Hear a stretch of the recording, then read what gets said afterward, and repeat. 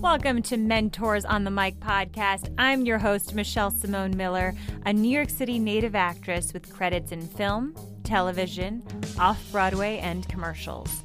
Every Monday, I'll bring you an incredible mentor in the entertainment industry, focusing on how they started and how they moved up to where they are today.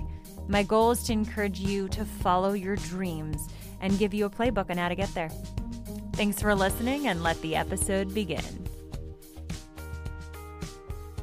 Happy Mentor Monday, everyone. I am so thrilled to share with you this episode. It's one of my favorite episodes, my favorite interviews, with director and producer Rosemary Rodriguez. She has directed films such as Acts of Worship, Silver Skies, and television shows, including episodes for Jessica Jones, Dickinson, Sneaky Pete, The Good Wife, Law & Order SVU, Elementary, Covert Affairs, Blue Bloods, and more.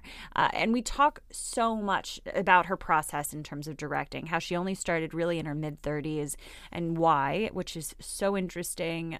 Listen, I may have teared up a couple times in this episode. It is just super impactful, super meaningful. Her story just really touched me, and I connected with it. Just this idea of just all the feelings that she spoke about. And I don't want to say too much, but what I will say is that she really brought up this idea, which I had no idea of, how difficult it is to be considered both a television and a film director. That despite all her television credits, it's taken years to really be able to be hired as a director of films, and not just be able to direct her own films.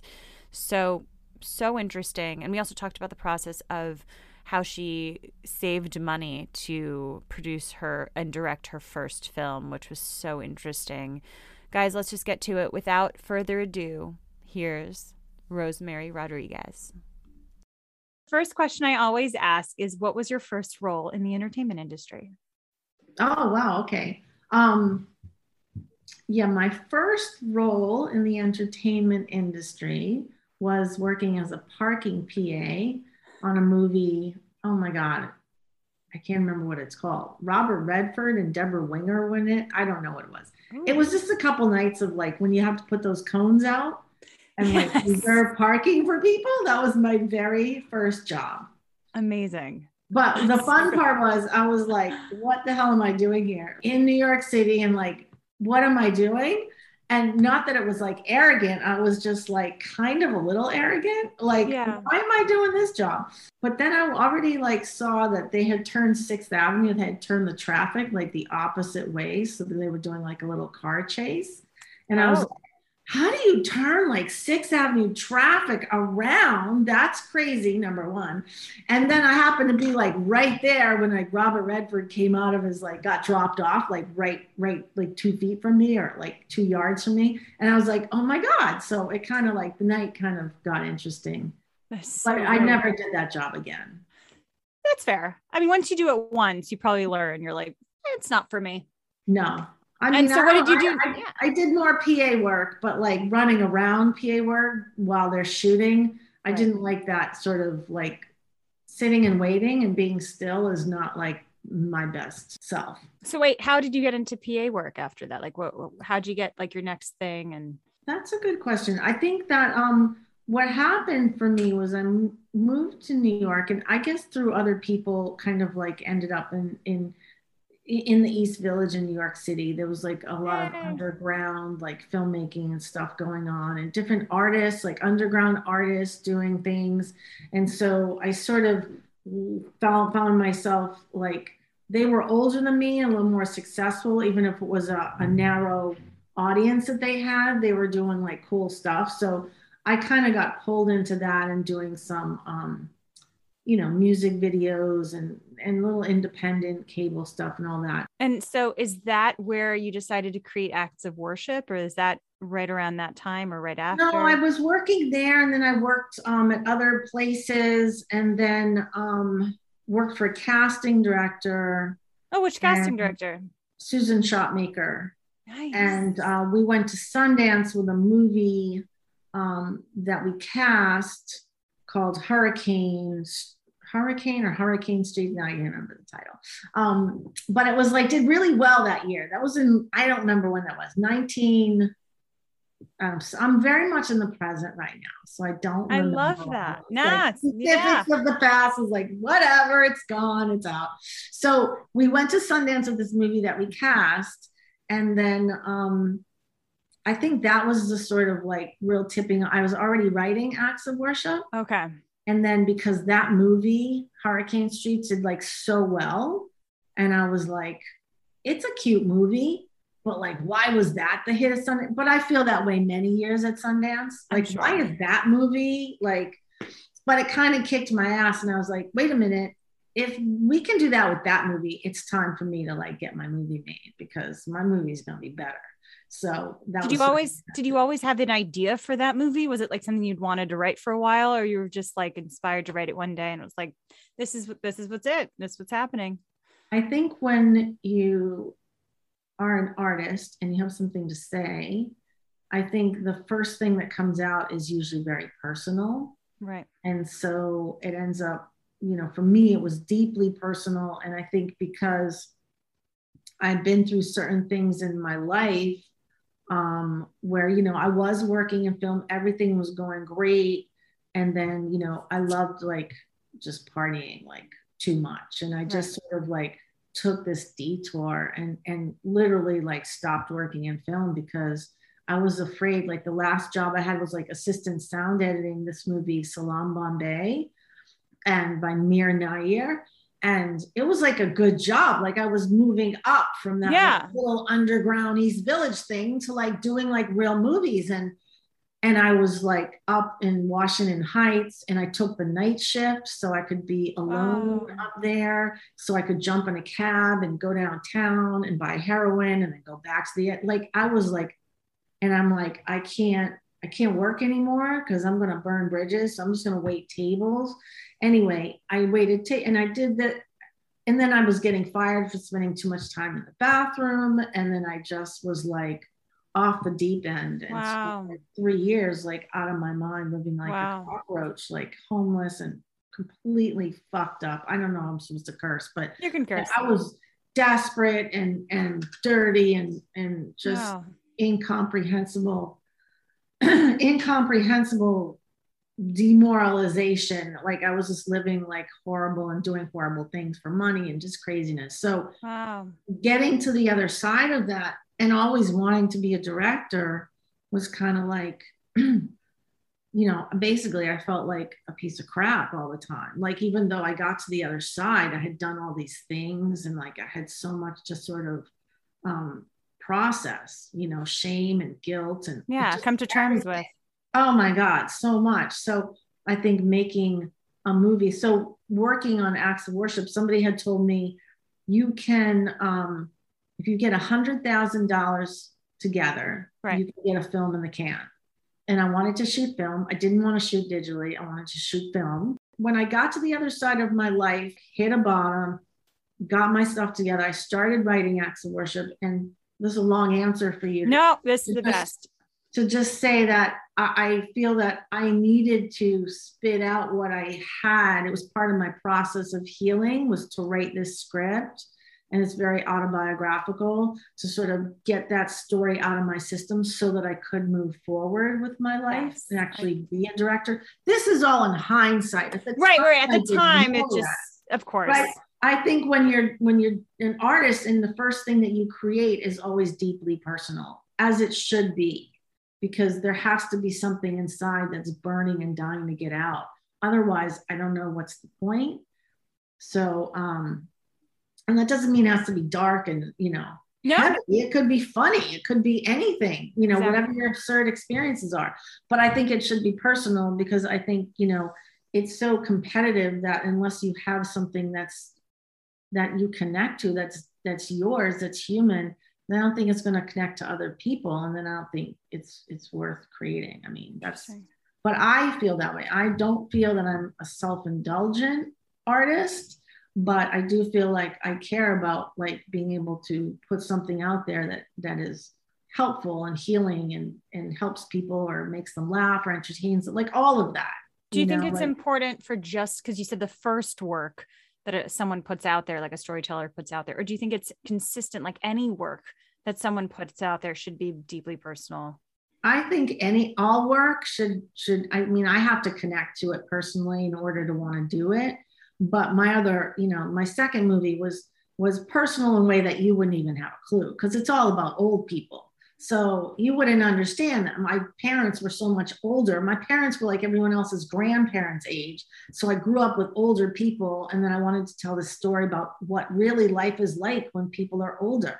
What was it like navigating pills? But it's a comedy. So it's like complete opposite of the dark insanity of but it's still your truth. It's still my truth, and it's my dad getting Alzheimer's, and it's all of that stuff in there that people don't necessarily know. But yeah, definitely it is. And so got it.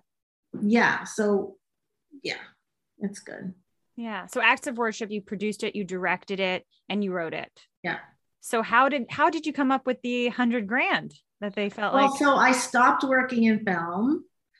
And I started working in more corporate America, still in production, but like working for who, I thought was the devil until I realized my life depends on the devil, which is... I thought you were going to say, I thought they were the devil until I met bigger devils. Well, that's true too. Actually, being in Hollywood, that's actually true. But this is like Pfizer and AstraZeneca and like drug companies, because when they're going to launch a new drug, they do like major like meetings, and then they produce videos, and they have actors, like, bands that come, like there's a whole thing to launching, with all their district managers come. So I got into that world where I could make more money, and it was still production, and I was still being creative in my own little, weird way. But I say that because I am asthmatic, and without my spray, I would just be crushed like every day. So I'm like, it took me a while to realize, yeah, they're the devil, but they actually keep me alive. So yes. That's why, that's why I qualify it. But anyway, so I started doing that, and I kept a little notebook, much like I always have little notebooks. So I kept like, a little book like next to my bed, and I recorded every paycheck that I made. Nice. And yeah. And then when I got that 100,000, I went to the person who told me, if you got 100,000 together, I went to that producer, because I was getting rejected everywhere. Like, and my script was like, I would get good feedback, but like not interested in a dark, gritty New York movie, just not, female director, female lead, not interested. Remember, this is like 2000. Even today, I spoke with a director here in New York right now, yesterday, who has a movie right now in theaters. And she said it was incredibly difficult to get any director attached to it, even though she had a female lead who was a celebrity. And no one wanted her to direct that. It was like a whole thing. So she said it was, even today, it's still so difficult. She was surprised how difficult. It is. On the surface, it looks all shiny and diverse. And then underneath, it's like, access to financing. Do we really want to put this out there? Who really wants to see the world from a female perspective? It's all those questions we're still in flux about. So yeah, that was definitely a challenge. But wait, where was I going with that? Oh yeah. So I got the money saved, went to that producer, and then said, okay, I got that $100,000. Will you help me? And yeah, she said yes. And so we embarked on, getting the movie shot and scheduled and all that. So it was pretty, and then went to Sundance. It was pretty amazing. Yeah, casual. And then I went to Sundance. Oh my God. It was so amazing. It sounds incredible to go for your own film. Dude, it was crazy, because I actually was working, and I was working to pay for the print to send to Sundance. So I never even saw it on the big screen until I was at Sundance. Oh my God. The first screening at Sundance was the first time I saw it, because we had no money. I had to like earn money to pay for everything. It was kind of brutal, but yeah, it was amazing. It was, my family came. It was the same thing. And did it change anything for you to have that film in Sundance?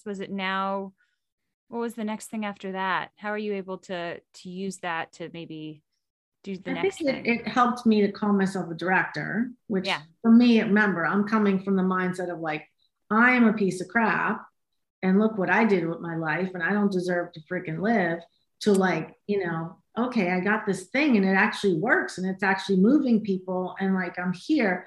But I went to Sundance very unable to own that it was my story and Okay. unable to talk about it. And I would say in hindsight that although I'm talking about things being very personal, when you put something out there that makes you so vulnerable, I was not capable. I knew nothing about this business, knew nothing about selling a movie. And I wasn't capable of owning that it was my story. Like literally in the Q&As, I just like Yeah, I was deflect. going to ask how the Next, Q&As like went. next, oh yeah, personally, bye. Like on to the next question. And Wow. I should have owned it. And had I owned it, it would have drawn people in more. But I wasn't capable. I was too vulnerable, Yeah. and I just wasn't prepared properly of how to deal with Sundance. It was overwhelming. Yeah. And I was, I've been a director now for 20 years, but back then that was the first thing I directed. I was a female without a voice yet. And I was very quiet and very introspective. And unlike, I think, guys who are artists who get to be quiet and introspective and everyone thinks they're cool and wants to be around them, when you're female, it's like you're already invisible, but then you're quiet. You're like, go to the back of the line. Like they don't even really, you have to really be out there, you have, so anyway, in hindsight, that is definitely was a thing. But I went to festivals around the world. I got to travel. I got to meet audiences that connected with my art, and that was incredible. Yeah. And then go to this Independent Spirit Awards and got nominated for a couple of those. And then, but was like sitting in the parking lot almost and knew I wasn't going to win shit because I had no name actors or no celebrity or nothing in the movie. And then was back at my day job. Right. And I'm like, what the hell happened? What are you supposed to do in this business? It's so surreal to have like a film at Sundance and then be like, now, like, I don't know, I'm going to just keep going back to work so I can. So did you plan on funding your next thing? Did you want to? Well, I was angry and bitter. So I had more negative feelings to work through. Right. Fair. Really hard. Like, I'm just being honest. No, please. I went through a little phase where I was like, I was just so distraught. I mean, I really didn't know what the hell you were supposed to do. And then I went to the other. Wait, were you distraught? Were you distraught specifically coming from a place of like, I just did this. I just directed something. I went to Sundance. I went to the, Independent Spirit Awards. It had film festivals all over the world, and nothing's coming from it, or like nothing's coming from me so that I could do something else. Like I have to go back to my day job. Was that why you were distraught, or was it also all the other shit? It was everything, but it was definitely, I got a manager and an agent. Yeah. At Sundance. Great. But what was coming at me was like, are you interested in this like romantic comedy thing? And I'm like, did anyone watch my movie? Or, I would hear, well, if you're only going to do dark and depressing things, then, we're not really, I'm just like, so that was feeding my like, what the hell are you, like, I don't understand. Like, Got it. did you not watch it? Like, and so feelings of bitterness and stuff. Yeah, and anger, anger, and like at the universe. Like it was bigger than the business. It was like the universe. It was like I really get that. Like, I really get that. I mean, having to save $100,000, right? Going to your day job and then finally putting together this personal work, this personal, reflection of yourself, this story, and then, not being able to have that momentum or not being able to get the projects next that you would hope for, that I would understand that. Yeah. It was crushing. It was like, there's like a mindset that you have, I think sometimes as women, and again, I'm just generalizing, but I speak for me, which is, if I'm a good girl, if I do this, if I'm a good girl and I do this, then I'm going to get rewarded. Yes. And I'm sure good boys feel that way. I'm sure too. I get it. But I think that we have this idea that we can actually make it happen for us when like we're actually in a male dominated business. That is the truth, the hard fact, the reality. So, and at that time, again, nobody's talking about that because at that time, people are like, that's sour grapes. It sounds like sour grapes. You should not talk about that. And I literally talked to that way. And then I was told, you know, anyway, I was told about this fellowship for women and minority directors, and thank God for that. And so that's how I got my start in television, or a start to making a living as a director. Right. And that was incredible. How long was the fellowship for? It was for six episodes. So basically like 6 months. Nice. You had to shadow like 6 episodes of television. And then they had the option. It was through John Wells, who at the time, he's a big writer producer. And at the time he had ER on the air. He had Third Watch and West Wing. And is that what you did? Third Watch, right? Yes. And he had, I mean, those are big shows at the time. So yes. Third Watch was a smaller show, but it was a very in line with like you could watch my movie and see that it would be gritty, dark, character driven, New York, you know, it fit in there. So I was lucky that door opened. And then listening to the wrong advice of agents was like, at that time was like, don't talk about movies. Don't talk about your movie. Just TV. Because you want to work in TV, because that's how they can make money, right? They don't want to invest in movies because that's too long a time and too little money. So I didn't know that at the time either. I just listened. Okay, I won't talk about my movie. Wow. So I didn't, and I'm not. I only say this to impart that experience to people. Of course. So you know. Of course. No, I got that. And it's different now anyway, because now TV and movies are more integrated. Yeah. But in all honesty, they're not as integrated as it looks on the surface, because it's really big movie directors get to do TV. But TV directors are still not good enough for movies. Like, it really doesn't meld the way people think, or the way, you know, like, Soderbergh gets to do, like, you know, all of his episodes of whatever, but it's totally different. So now what happened to me is, I guess I became known as a TV director now. So that's why I know the difference, even though there is no difference. But right. It's directing. It's direct. It's the same. You have a vision and you make it happen. Yes. But you started doing more television, right? So was there anything, what did you pick up from, because you said it is the same in so many respects, but what did you pick up from your experience of doing all these television shows now? I think what I learned even from that shadowing was that TV it's all politics. And I saw the dark side of politics in Hollywood. I saw people get blamed.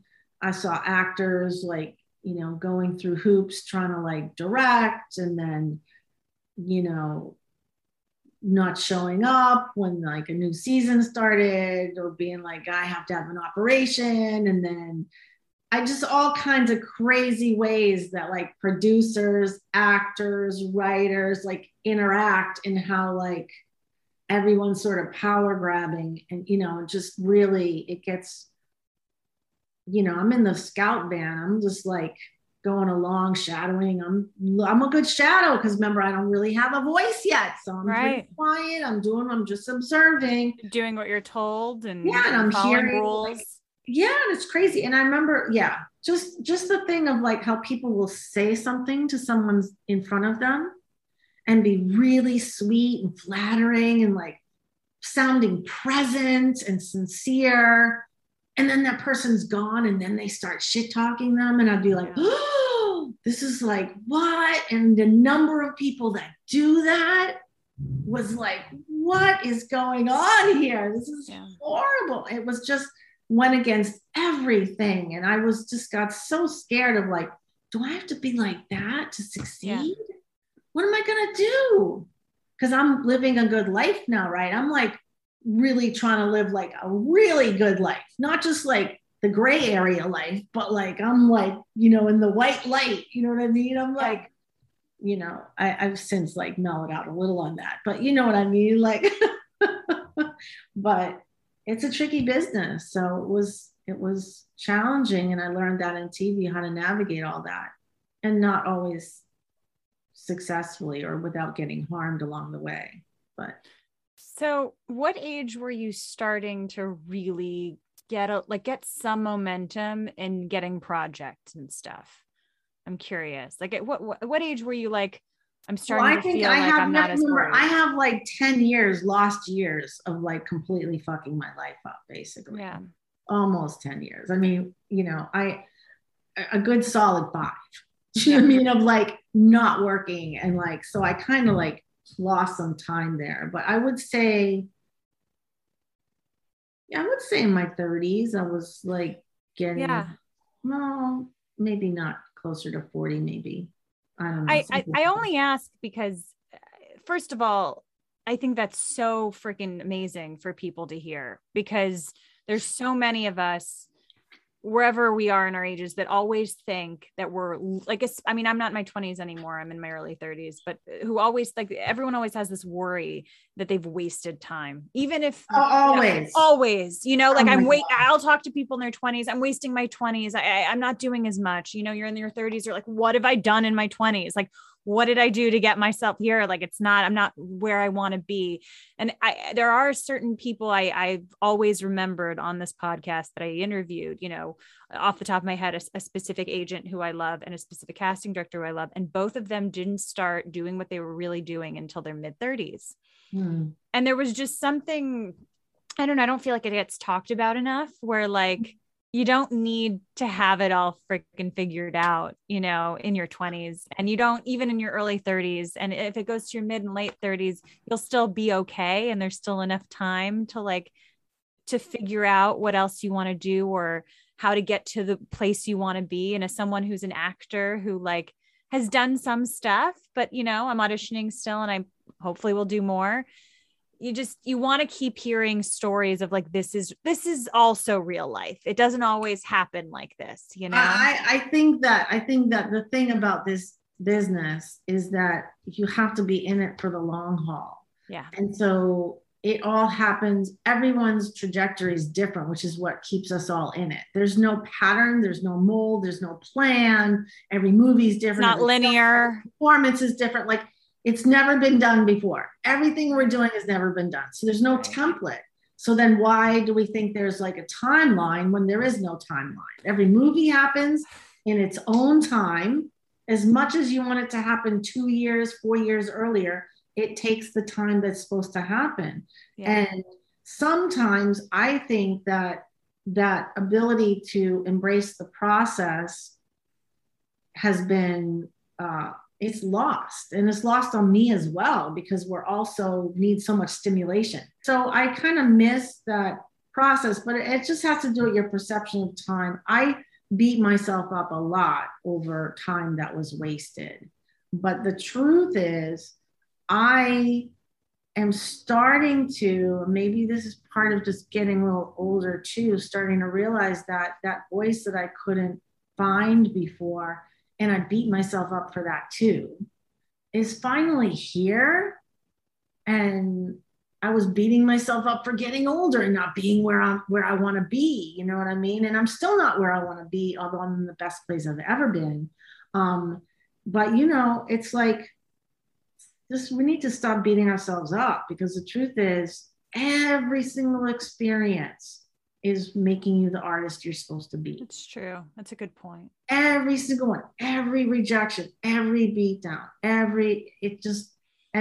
I hate that, because I don't really want to deal with character building. I want to get made. You're like, don't you feel like at some point you just kind of want to be like, I'm done with the character building. Done. I want to get to, but I will say I've only spoken to you. This is the second time I've really, maybe third if you count like the test call for the panel that we did together. But in general, we haven't spoken too often together. And I find you to have a very strong voice, like you're opinionated in a good way, not like not like, you're polarizing in any way, but I find you to be someone who's very confident, and this is how I feel. Mm-hmm. But I think that's come at this time in my life. I didn't start out directing that way. Like I said, I went to Sundance with like barely a voice at all. Yeah. And then, then was directing and navigating that. What is a director? I don't wear a baseball cap. Like, what am I supposed to? I'm not insane. I'm not going to start screaming. That's such a good visual. How many directors wear baseball caps? A lot. Well, I'm curious because I mean, your IMDb page has so many television shows. We're going to go back to movies in a minute, but so many television shows. What is the process of navigating just going from show to show to show? What is that like for you as a director to come in and you have an episode, sometimes more than one, but you have an episode of just like, I have to now take this ship, and alongside the showrunner, obviously, but how do you navigate that for all of us who don't know what that's like? Yeah, it's very personality driven. So for me, again, going back to Third Watch, I came up on a show that was very director friendly. Okay. So there were no rules to the show. There was no, you can only do steady cam, you only do hand, like it was like, this is your script, do with it, do what you want with it. And that was amazing. And I didn't have anyone. There was no writers on set. There was nobody. It was my set. The producer, the day before I was going out to shoot, I was like, "Are you going to come hang out?" And he was like, "No, you can handle it." And I was like, "Awesome, that's great!" Like, so that's how I started in TV. Why was that? But me and the actors and the crew. Why do you think that was? Was it just because it's been around for a while? There's a lot of episodes. Because I think John Wells is a great guy. And so it starts at the top. I don't think he's an ego-driven guy. Got it. And as well as productions in New York and writers are in LA. Yeah. So that's part of it too, because they, then they would send a writer here and there. But the writer's role was to support the show and the production and the director, and I was supporting their vision and they're supporting my vision. So it was very collaborative.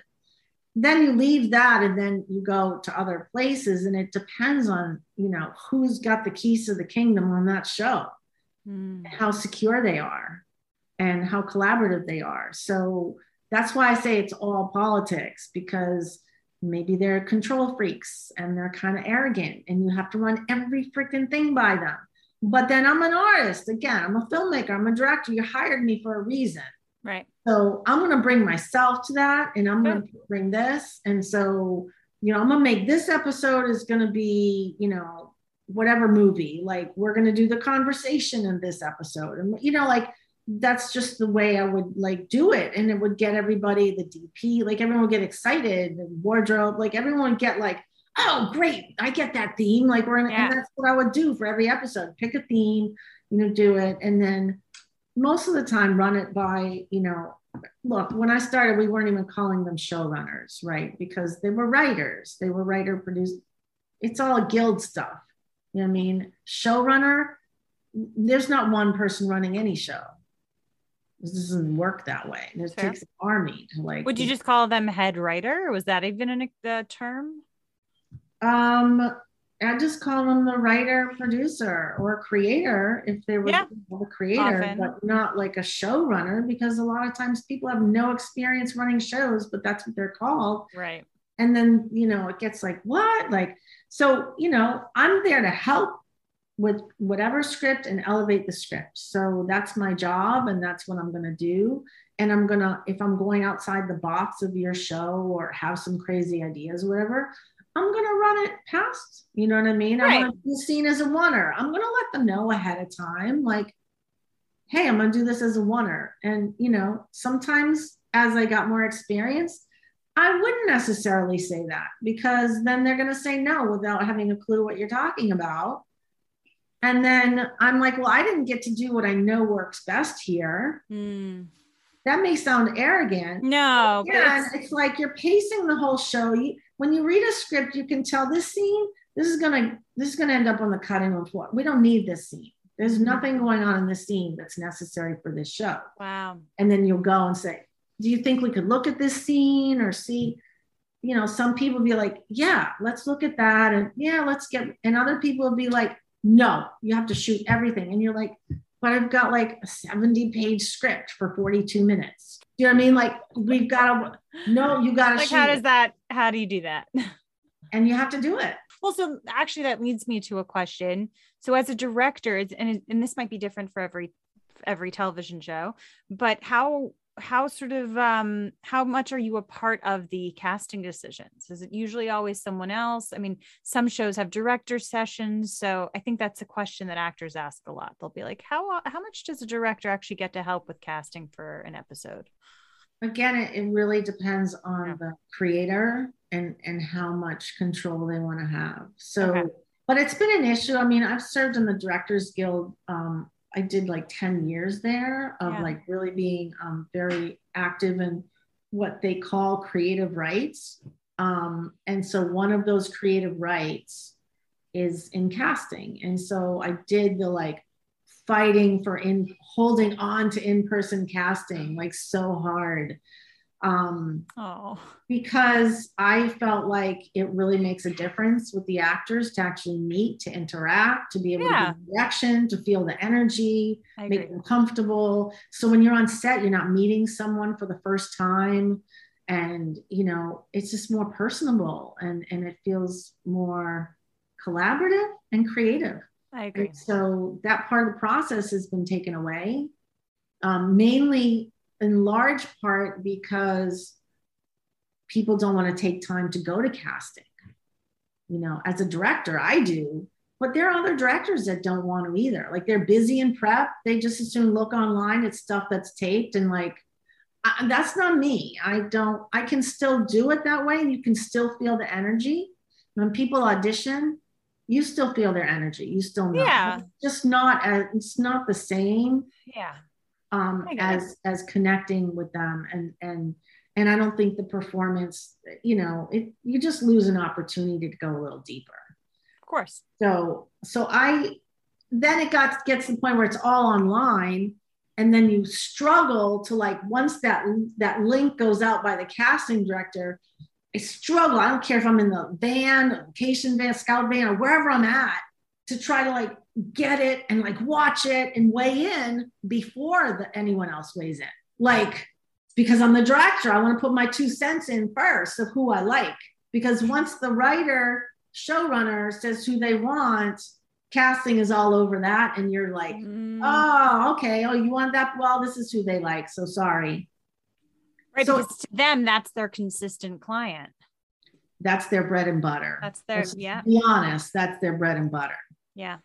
So the thing is, it just gives me satisfaction to weigh in first, to at least know I've tried to fight the good fight, but it doesn't mean I have final say. I won't have final say. Right. There was a point, and this has changed but on The Good Wife, like I was just going to ask you, The Good Wife, you've had a long standing, yes, and they in the beginning, the Kings would like call and say, okay, well, why did you like that one better than this? Like it would be a phone call, and then it'd be collaborative. But then the phone call stopped, and it was just whatever, and I was like, okay, I get it. Got it. So yeah, I was going to ask, how was it? I have many friends who are actors, and they don't even know how many times I put them on the list, and I give the cast. I mean, I always get the script. That's one of the first things I'll do is like actors I know, make little notes, get with the casting director on the phone, say, hey, I really like this one, this one, this one. Like I like these people for these parts. If possible, I'd love to see them or call them in. I do that on every script. Wow. Every script. Most of the people I know don't even know that I'm putting their names out there, because 99% of the times they don't even get considered. But I try. I'm being honest with you. I know I shouldn't be that honest. No. It's like, I feel like as a guest director in television, you're like the aunt, long distance aunt who comes for Christmas. Yeah. And like, or the holidays. And like, you just want her to bring the good shit, bring the presents, bring the good food. Yeah. Get in and get out. Right. And we love her when she comes, and then she's gone and she takes off. So it's kind of like that vibe. Yeah. So you just get in and you have to sort of tread lightly and like figure out like, how far can I push? How far, when do I need to let go? How can I, whatever. Yeah. It's an interesting setup if you think about it. I've never really thought about it too much, but it is an interesting setup, the way television works, that they have all these different directors come in and do every episode. Like you get it because there's so many, it might be hard I get it. But theoretically, it is a very weird process to have directors come in, come out, come in, come out every week. And especially because, they're so fast. So you have one episode usually per week. And so if you think about that logically, let's say, when do you get, or how much in advance do you normally get either a script or get attached to an episode before it starts filming? Is it like, it really depends on the show. Again, Okay. It depends if it, I think it depends, because even between network streaming, it's all different. It's all different processes depending on who's writing. Some scripts I might get it 3 months ahead. Got it. And you've been, it seems very busy, right? Like the last year on, directing projects. Would you say that? I've been busy. Yeah. You've been during busy. COVID I've worked. Yeah, I've been busy. Which is great. Anything that you're able to talk about? Well, I mean, I guess my first job in COVID, I mean, I got out of a lot of jobs in COVID. I'm not a director who directs back-to-back TV or anything like that. Which is probably a good thing for your own well-being. I can't do that. I can't handle, I need time in between to like write and do my own stuff. So, the beginning of COVID, the first like few months, I'm really excited because I wrote a script that like I've been sitting on in my brain. For a film? I imagine for a film. For a feature, yeah. So I hope that's the next feature after this one. But good. So I was sitting on this for years. Again, talking about time frame. You think, oh, not being productive. I'm not writing. Because I don't have time. And then you get the time and all that stuff inside like pours out and you just like write. So I need that time for that. And I think as actors too, I think, you guys really need to empower yourselves to write your stuff too, or find that book or do all that, Yeah. So I wrote a script and then I was supposed to go down to Georgia and do Creep Show. And then it was like COVID, election, like November. I was like, I can't handle Georgia. Like all of it was like, I can't leave the house right now. Like it was just no. And then, so I didn't do that. I felt a little bad. And Walking Dead, I didn't do. They're both in Georgia. And they understood and they're wonderful people. But then Truth Be Told came up and they're, close to the house in LA. I had done it before for Apple and I'm like, well, let me go. I love Octavia Spencer, like great cast, like all the cast. I'm like, let me go and do that. And then I did. And it was really hard, really, really hard work. With all the COVID. The COVID was, it's a lot. I just thought, honestly, I thought people are going to be so much nicer and kinder to each other because of everything we're going through. Like Hollywood is like, it was like, no, you know why? Because they're spending millions of dollars on COVID. And it's like, they crunch even more, like even more tighter. I heard it was like an additional 20% of the budget. But then that's nuts. Then cut episodes and do what you can shoot. Don't do the same number and take it out of me. Like, right. Yeah. Oh my God. So much pressure. And people on it was just brutal. And then I was like, okay. And I'm just like, you know what? I'm making a movie. We went down to Mexico in 2 weeks. I'm going down to officially start prep on shooting this movie. It's called Hail Mary. And I'm like, and you wrote this. I didn't write this. Oh, you didn't write this. It came to me. This is like, this is timeline stuff. This is like things shut down. I get a text from a director I know saying, you really should read this script from Karina Miller. And I'm like, who's Karina? What script are you talking about? I like her last name. Yeah, good name. Of course. Good name. It's a great name. You're not related to her, I know. No, I know. But I'm like, I don't know what you're talking about. I call my agent. He's like, oh, yeah, we have this script. I'm sorry, whatever, COVID, whatever. So I'm like, okay, cool. We'll send it to me. I read it. And then I like it, really like it. And then turns out she lives like 5 minutes from me. And so we're like, well, before we decide we're going to commit to doing the movie, she had gone out to other directors and stuff, but I kind of like put a great lookbook together. Like I was really into it. So I sold myself well on that. Yes. And then she was like, we were both like on Zoom and like, why don't we get together and social distance walk? And Yes. let's see if we even like each other. Great call. And so we did. And that was like a year and a half ago. And we already went to Mexico and we're like shooting a movie now. And I'm like, oh my God, it took the pandemic for that to happen. That's how long are you shooting for? 35 days. Woo. Quick. Yes. Longer than my other movie, but it's a very complicated movie. It's a crazy movie. So it'll be a lot of fun. It's basically like a retelling of like Mary, Jesus, and Joseph, but like Nice. It's Maria and Jose and Jesus is a girl and whatever. It's just like it's this with the devil chasing them and the ark. It's about immigration basically. Got it. But it's told with like a sort of fantastic, surreal little monster movie, like just adventure, love. It's just this crazy movie, which is just so much fun. So so good. It's so good. It's so I'm so excited for you. And I can't wait to see all those pictures on Instagram. Oh, that's so awesome. Yeah, it's like, it's really good. So, patience is never an easy thing for me, but I feel like all the hard work and all the, rejection and perseverance. I think I was going to say this before. I think the people who make it in this business are the people who don't give up. Because at some point, you really start to question, like, wow, I mean, is it worth it? And, if you can see yourself doing something else with your life, then you should do that. Yeah. If you could be an architect or whatever you want to be, but don't do this. You have to be in this for the long haul. I agree. I remember people used to say to me, because I wanted to be an actor since I was like 6. And I remember we would meet people, my mom and I, and we would ask them like, oh, what advice do you have for, my daughter's an actor or me, if I was talking to them. And they'd always say, do anything else.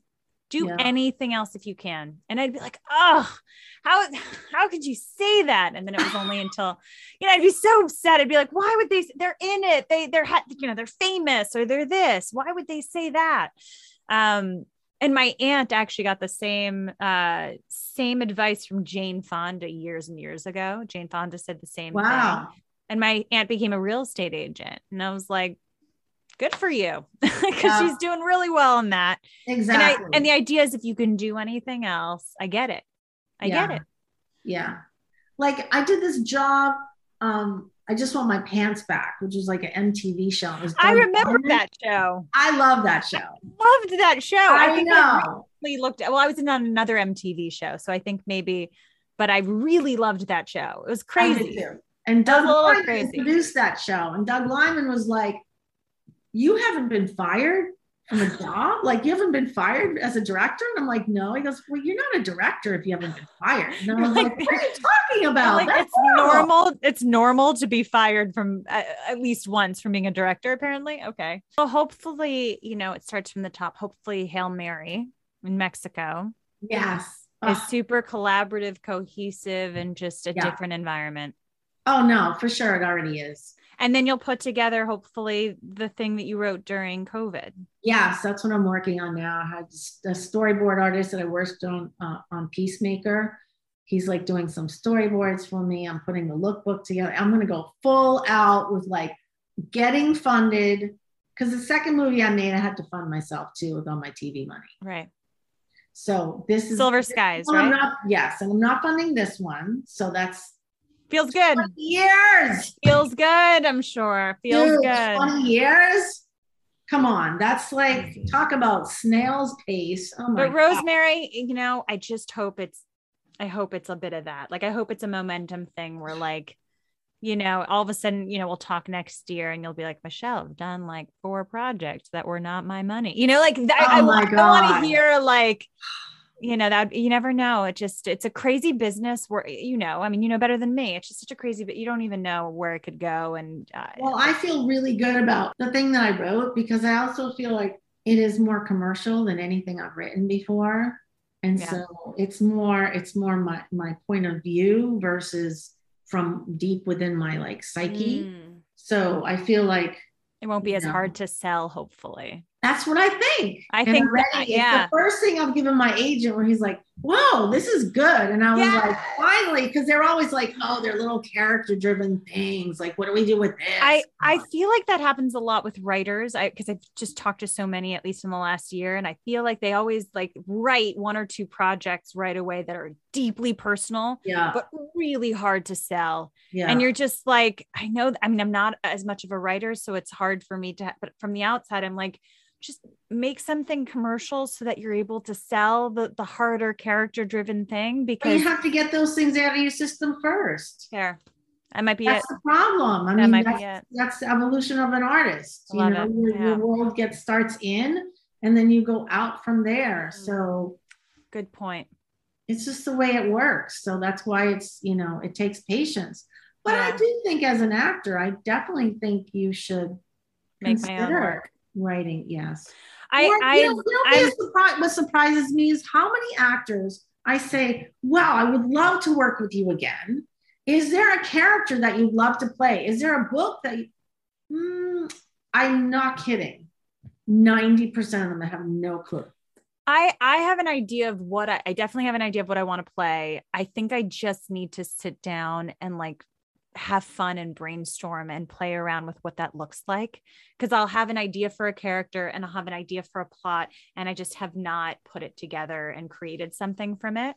Right.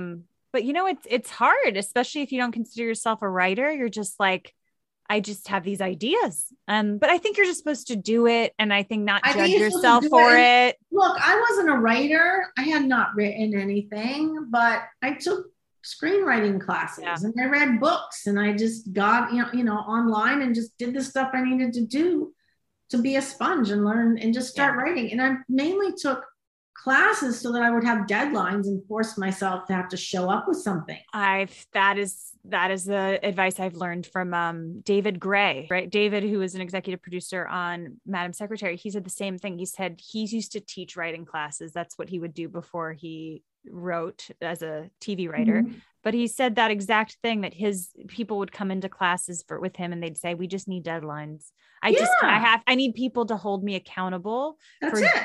And that's good. It's just true. I think it's just, that's one of the reasons. I mean, I love this podcast for so many reasons. And I'm so grateful for you to be on this, but it's like, it's so reassuring to know that wherever you are in your career, it's so much more similar than I think we think, because we look at where people are who are successful, who are doing well, who are doing the things they want to do. And you're like, I don't even know how to get there. Right. I don't even know how, you know what I mean? But then it feels reassuring to think it's the same human process. It's the same feelings that we all have. And you're probably on the track and you just don't realize, or like, it doesn't feel like it, Yeah. Well, I mean, look, we're sort of restless people. Again, we're artists. So you're restless by nature, right? I think we're all kind of restless. So, being able to feel like embracing the process of where I'm at is very challenging for me. And I try to meditate every day, at least for 5 minutes. Like I really try to like just be present, because I have no control over all those things. Like I have a pilot I'm attached to. I have another show that I'm creating, that I'm co-creator on. But like that stuff could go away in 2 seconds. We don't know what happens to it. Like we just don't. But you put it out there and you keep putting it out there and keep trying to create things. And at the end of the day, I don't know that whatever there is. I mean, I always imagined myself, honestly, like getting an Academy Award, being the first female. That's already not going to happen, because other people, thank God, have done it. Amazing directors, Catherine Bigelow. But like those, I always had those sort of visions for myself. And it's hard. It's like, am I going to get there? Am I not? Yes. And then you meet people, and I've met people from the beginning of my career that were older, and they're like kind of that angry, bitter phase I had. They kind of get that way. And they're like, oh, we never got where we wanted to go. And they're like miserable. And I'm like, fuck, I don't want to be that. And that branches out. I mean, that's part of the reason I made a movie about older people too, was to explore that. Like, how do people end up happy at the end of their lives versus old and pleasant versus nasty old fucks? Like, So I wanted to explore that because of seeing people. And, we're meeting with editors, and I just met with an editor for Hail Mary. And, this guy, Martin Hunter, he cut Full Metal Jacket. It's like, that's crazy. Like he worked with Kubrick on The Shining, and then like so worked his way up to and he's doing movies, but he's in Sweden. He's doing little things. And does Hollywood regard him with what he should be doing? I don't think so, in my opinion. But this is, again, like Frank Capra was like lucky he was teaching at the end of his career because nobody was hiring him to direct anymore. It's like, this is what we go through. So I think for me, if I'm not creating or reading a book, I mean, everything, I am just working 24/7. In my nightstand is a little Post-it thing. I wake up at night, I write Post-it. Like everything I read is like, I don't want to read it if it's already been made into a movie, because like I feel that sometimes too. I look at my bookshelf and I'm like, you're already being made to an Amazon show. You're being made into a movie. I was like, do I need to read that? No. Last couple quick things. I just want to be mindful of your time. So I always like to end with, what is your definition of success? Well, I struggle with that definition every day. Yeah. Because my life is very successful because I try to, not contribute to the ills of the world and not contribute negativity in the world, even if it's, keeping my political views to myself and not spewing them out. Like whatever I can do to like make things better on every level for any human being, including my husband, like anything I can try to do, which I fall short every single day, but I succeed in many levels every single day. So that is successful, right? I'm not harming anyone. I'm trying to do the best I can. I'm trying to make the world, I try to give, volunteer, just different things. And so, I have a house. I mean, I was homeless. I have a house with a pool. That's, even just taking that in is too much for me. Yeah. Oh, you're going to get me emotional too. So what is success? That's a success, right? Yeah. Do I have the Academy Award? Yet. But I'm still saying yet, because I'm not going to on that yet. I don't think you should. That's the outside stuff that I think as an artist just gives me kind of a false goal of like, I need to get there. And it keeps me like agitated enough to always be seeking the next story and the next actor and the next producer. And, so I think that there's a reason why I put this other outside definition of success into my brain. But I think, if you're an artist and you're in your process of creating and you're not harming anybody in the world, then you are definitely a successful person. Thank you so much. Well, we'll work together one day. I believe it. I feel that too. Yeah. Thank you so much, Rosemary. It's such a pleasure, not only just to get to know your journey a bit, but just to meet you and to get to talk to you. And sweet. You're wonderful. Oh, you're so nice. I mean, we all go have experiences and inform who we are. So I'm just lucky I'm here with you today. I hope you enjoyed that episode. If you haven't yet, do me a favor, drop a 5-star review. Follow on Spotify, subscribe on Apple Podcasts, wherever you listen to podcasts, and find me on Instagram. I'm at Michelle Simone Miller and at Mentors on the Mic. Share this in your stories. Let me know what you think. Share it with a friend, and I'll see you next time.